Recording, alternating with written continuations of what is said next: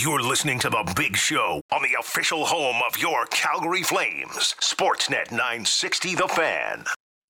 Welcome back. Big Show Hour 4. Patrick Dumas, Alex Brody along with me.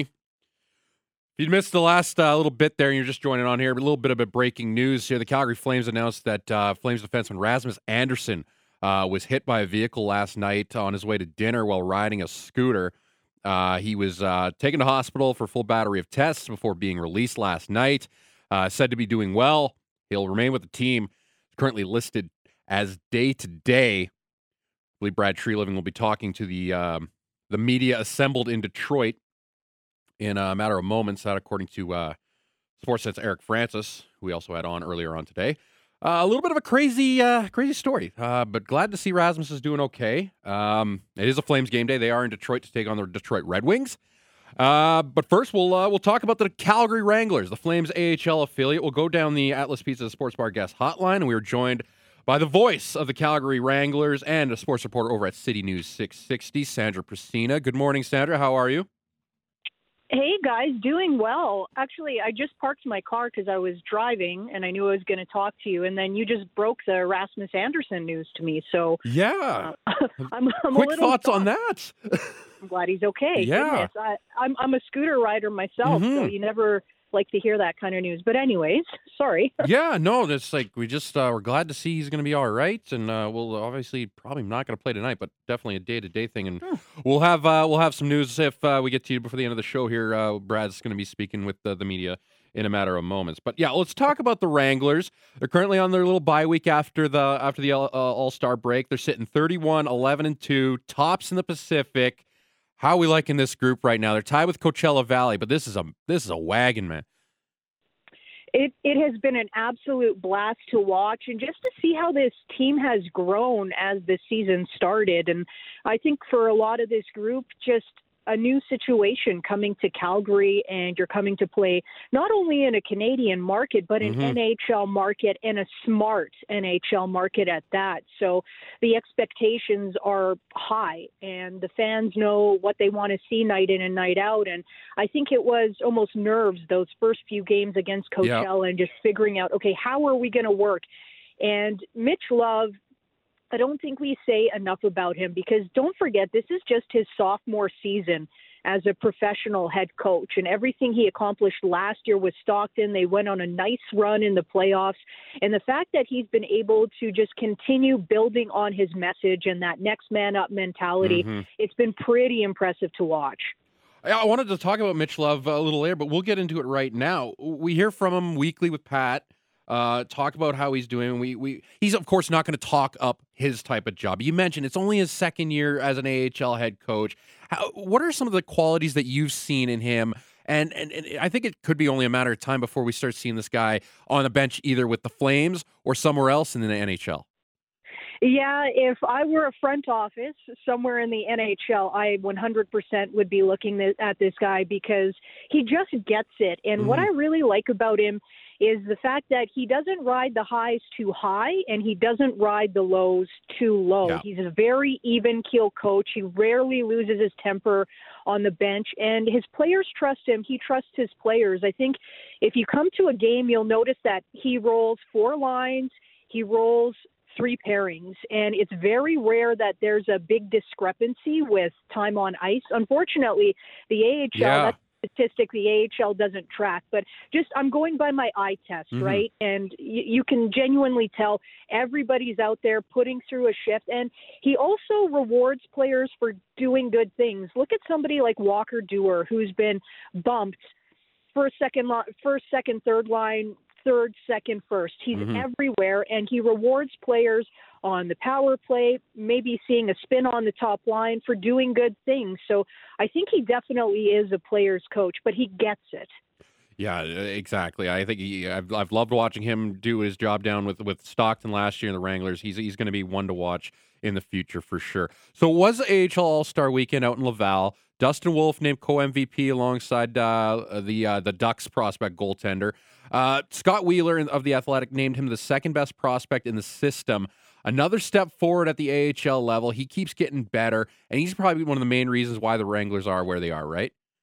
Absolutely. And we know all the cliches about goalie. He's your best penalty killer. He's everything. That's exactly what Dustin Wolf is. He's everything. Mm-hmm.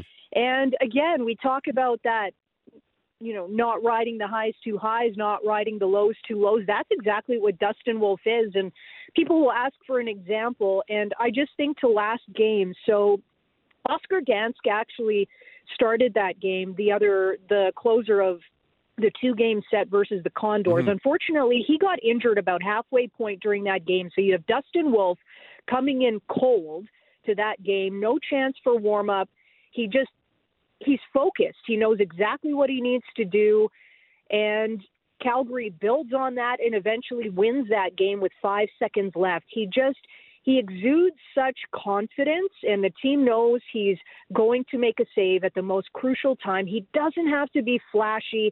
His rebound control is absolutely impeccable. But, Patrick, the thing that really stands out for me the most about Dustin is the fact that he doesn't cheat, because I think just putting myself in the mindset of a goaltender, and you get to a certain level, maybe you're not going to stick on the post on those wraparound shots. You're not going to worry about leaving that space thinking nobody's going to score from those angles. Well, as we've seen throughout the years, Johnny Gaudreau's been able to score from those kind of angles. Jacob Pelche has scored a couple of times in the AHL from those angles. It happens.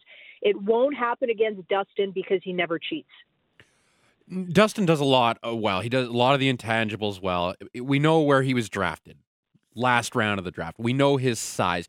Is his size going to be a detriment for him, like when he comes up to the NHL, or is it just like the energy, the spirit of this guy that he can bring? He'll fight through anything. I think that's absolutely part of it. But then at the same time, you look at somebody in Nashville like UC Saros and the career he's been able to etch out for himself. And I know you guys have had Kevin Woodley on as a guest a number of times, and he uses that as the prime example. It's adapting your game to the professional level. Dustin's been able essentially right now in his sophomore year to accomplish essentially everything on a personal level. I realize the team hasn't won a Calder Cup, but if you look at it, he's already been goalie of the year. He was rookie of the year. He leads the AHL right now in wins, in shutouts. He's top 2 in both goals against average, save percentage. Really, what else does he have to prove to show, okay, I belong? And don't forget, he's facing people who haven't been to an AHL game and then they go. And it's funny, and you talk to them afterwards and they'll say, okay, that's really good hockey. The fact is these are professionals. These are seasoned professionals. Some are trying to etch their way into the NHL. Some are just seasoned pros who have played in the AHL for over a decade. And he's facing, players like Quinton Byfield, Shane Wright. It's night in and night out versus players like this. He can handle it. It's now, okay, can he take the next step? And if you were asking me, I'd say absolutely. Yeah, AHL is definitely a league. You get everything thrown at you in every sort of scenario. There's going to be big guys, there's going to be tough guys, there's going to be skilled guys. It's a mosaic of mess sometimes in the AHL. Some good, it's a really good. It's the best developmental league on the planet. I completely agree. And this is coming from somebody who I had only seen the Stockton Heat in person when they came up here during that shortened pandemic season.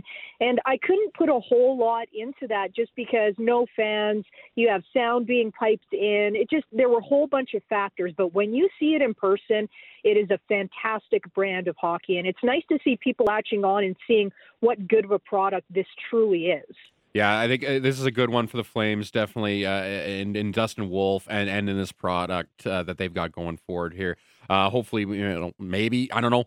I've kind of thought maybe it was if the Flames were maybe a little bit farther ahead of things and they could maybe mess with things around in the end of the season. You could see maybe Dustin Wolf throwing a start here and there if in a meaningless game. But I just think right now, with the way the Wranglers are going and the way the Flames are, I just think maybe next year would be the time you bring up Dustin Wolf.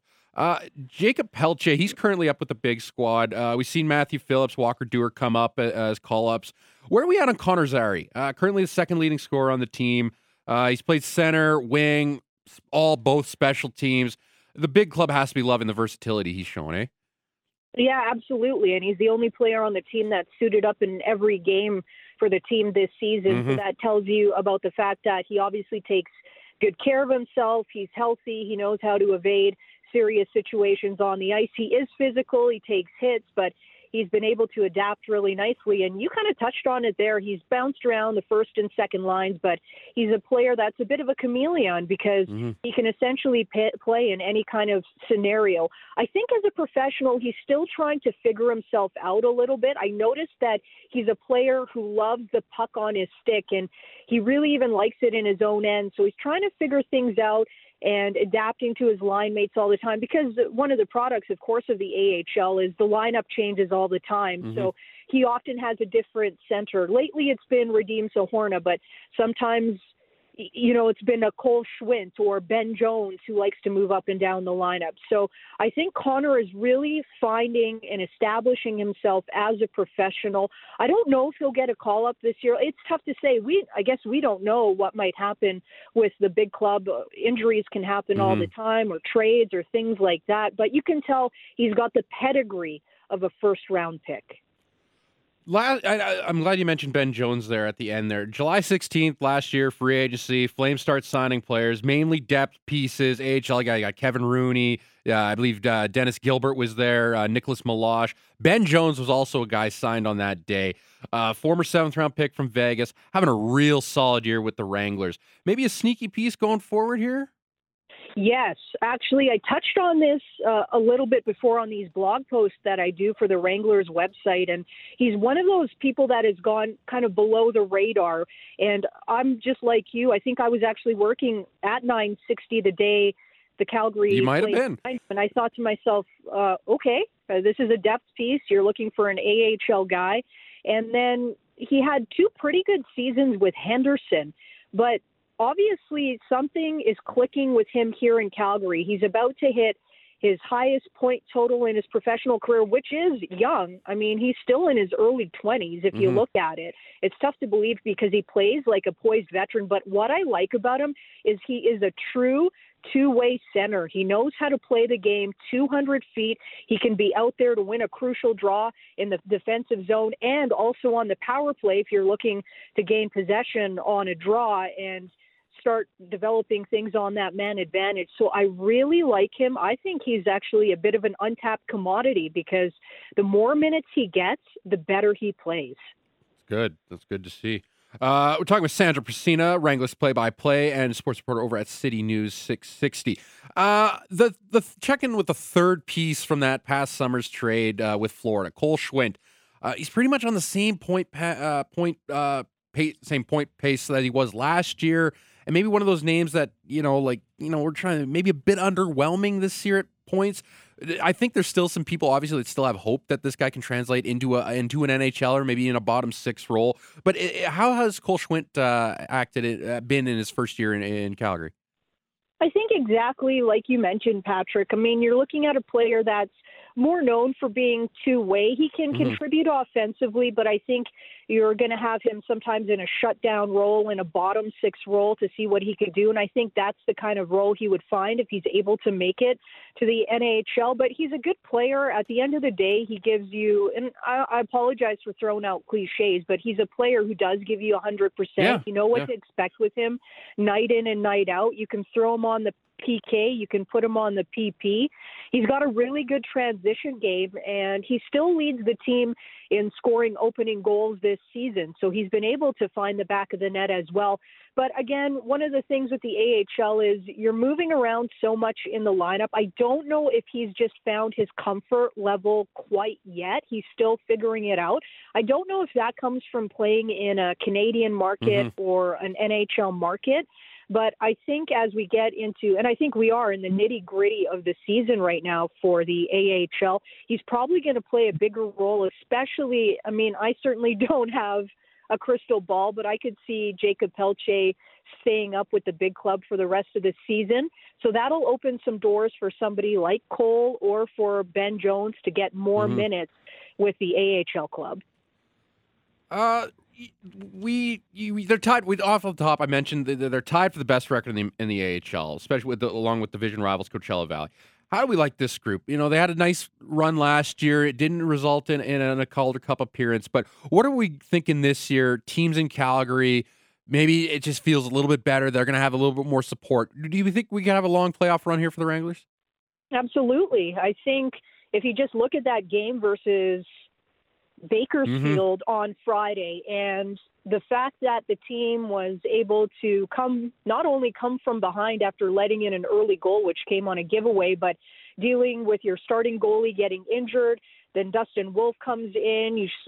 Walker Duehr scores a clutch goal. That, to me, is the Wranglers season in a nutshell. And the fact that you're pulling out these victories still in those kinds of circumstances really is a testament to the buy-in, I think, that this group has. And the depth on the blue line has been very impressive this year. Wasn't really sure what you're going to see with a couple of rookies like Yan Kuznetsov and Jeremy Poirier, but they've really established themselves as professional. And when your coach gives you that kind of confidence, I think you can only really just grow as a player. So I went into this season curious because they lost a couple of pieces in the offseason, right? Justin Kirkland, he was fantastic in the playoffs, scored a bunch of clutch goals. Glenn Gaudin is gone. Byron Frais, your captain, leaves. Then they just filled the role so well. Somebody like Brett Sutter, I can't even speak to what he's meant to this team in such a short period of time. And it was fascinating when he celebrated his 1,000th game on, I believe it was December 21st, and lots of fanfare. He gets a silver stick, family and friends, and he scores the game-winning goal shorthanded. The night was just at the Saddle Dome, and the team loves him, and he is the perfect captain for this group. He's one of those players. He's got his career coming full circle. He's back home in southern Alberta. He's with the team, the organization rather, that drafted him however many years ago. I mean, it's all coming together, and I think he's the glue, and as long as he's there, this team is poised for a deep run in the playoffs. Yeah, that would be awesome to see the Dome filled even more this April for sure. Wranglers getting ready to get back out on the road. They're in San Jose for Friday and Saturday before coming back home against Abbotsford next Tuesday on Valentine's Day. Couldn't get away from a conversation with Sandra without talking a little Canadian soccer, of course. And the team's getting ready the women's team's getting ready for the She Believes Cup. They're going to be taking on some of the best in the world. The U.S., Brazil, Japan are there. Camp opened up yesterday. They're going to be without Desiree Scott, who's not going to be quite ready as she's still recovering from surgery. But, talk about this tournament and maybe what Bev Priestman's looking for ahead of this summer's World Cup in Australia and New Zealand. Yeah, so the last time Canada was at this tournament was a couple of years ago when Bev had just taken on the head coaching job with the women's team. And this was really essentially her opportunity to see what this group is made of. And it was during, obviously, the pandemic was still not at full force, but was still the fact that they weren't getting as many fans in the stands, dealing with a lot of these restrictions, this and that.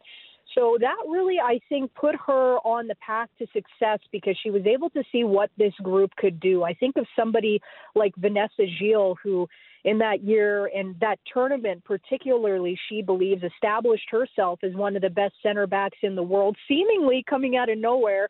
She had a great interview with me for Sportsnet.ca a couple of years ago. The fact is she didn't even start playing soccer till she was a teenager, was playing tennis, started as a goalkeeper, somehow ended up as a center back, and here she is playing professionally in France right now. And she's just a testament to the work that Bev has done with this group and what this tournament means, because that tournament in 2020 oh my goodness, my years are getting Pandemic did a lot to a lot of people with years, it messed up a lot of things. Yeah, and that tournament sent this team essentially on the path to gold at the Olympics later that summer in Tokyo. So this will be another one of those stepping stones because we're at a turning point with this team, right? How many years, you mentioned Desiree Scott, how many more years do we have of Desi and of Christine Sinclair, Sophie Schmidt, some of those veterans? We're going to see a bit of a page turner, I think, and other players taking big roles. Jessie Fleming, we've seen what she can do at Chelsea. She's been joined by Kadisha Buchanan there. A lot of these players suiting up professionally in England.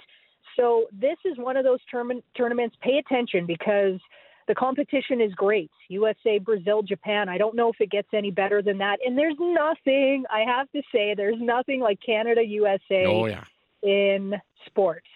Yeah, nothing better than that. And that'll go next Thursday, 5 o'clock start for that one when that tournament gets underway. And we're still a couple of years away from the Women's Pro League getting underway here in Canada. Diana Matheson had a little bit of an update. She talked about putting more women in positions of leadership. And she pointed towards the success that Angel City had out in the NWSL down in the States. Which is, they're led by a superstar group. They got celebrities. They got Serena Williams. They got Natalie Portman, I think, is in there as well. But do you think is this something that this league could do? Is it like with the amount of you want to get the women involved? Is that something that could be realistic here in a women's league to start? I certainly hope so, because at the end of the day, name brand recognition is huge. I mean, you also have Patrick Mahomes getting involved with some of the other teams, Naomi Osaka.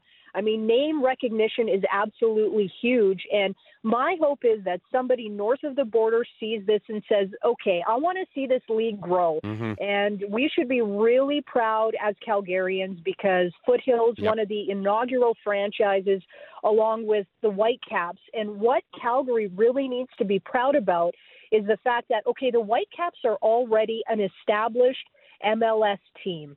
In Calgary, it's more of a community-based, organic soccer building city. And I think if you have somebody locally, I'm not going to point fingers at any female athletes, but we've got a lot of them here. Calgary, obviously, a hotbed for the Olympics and Olympic athletes. I think that that would absolutely help get this league hit the ground running. But Diana Matheson is absolutely brilliant.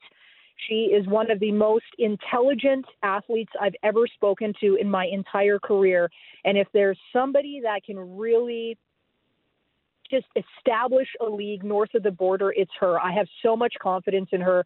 And the fact that she got sick and tired of waiting around for somebody else to do something. She said, listen, this is my opportunity to do something for women's soccer, the game that gave me so much. Now it's time for me to give something to it.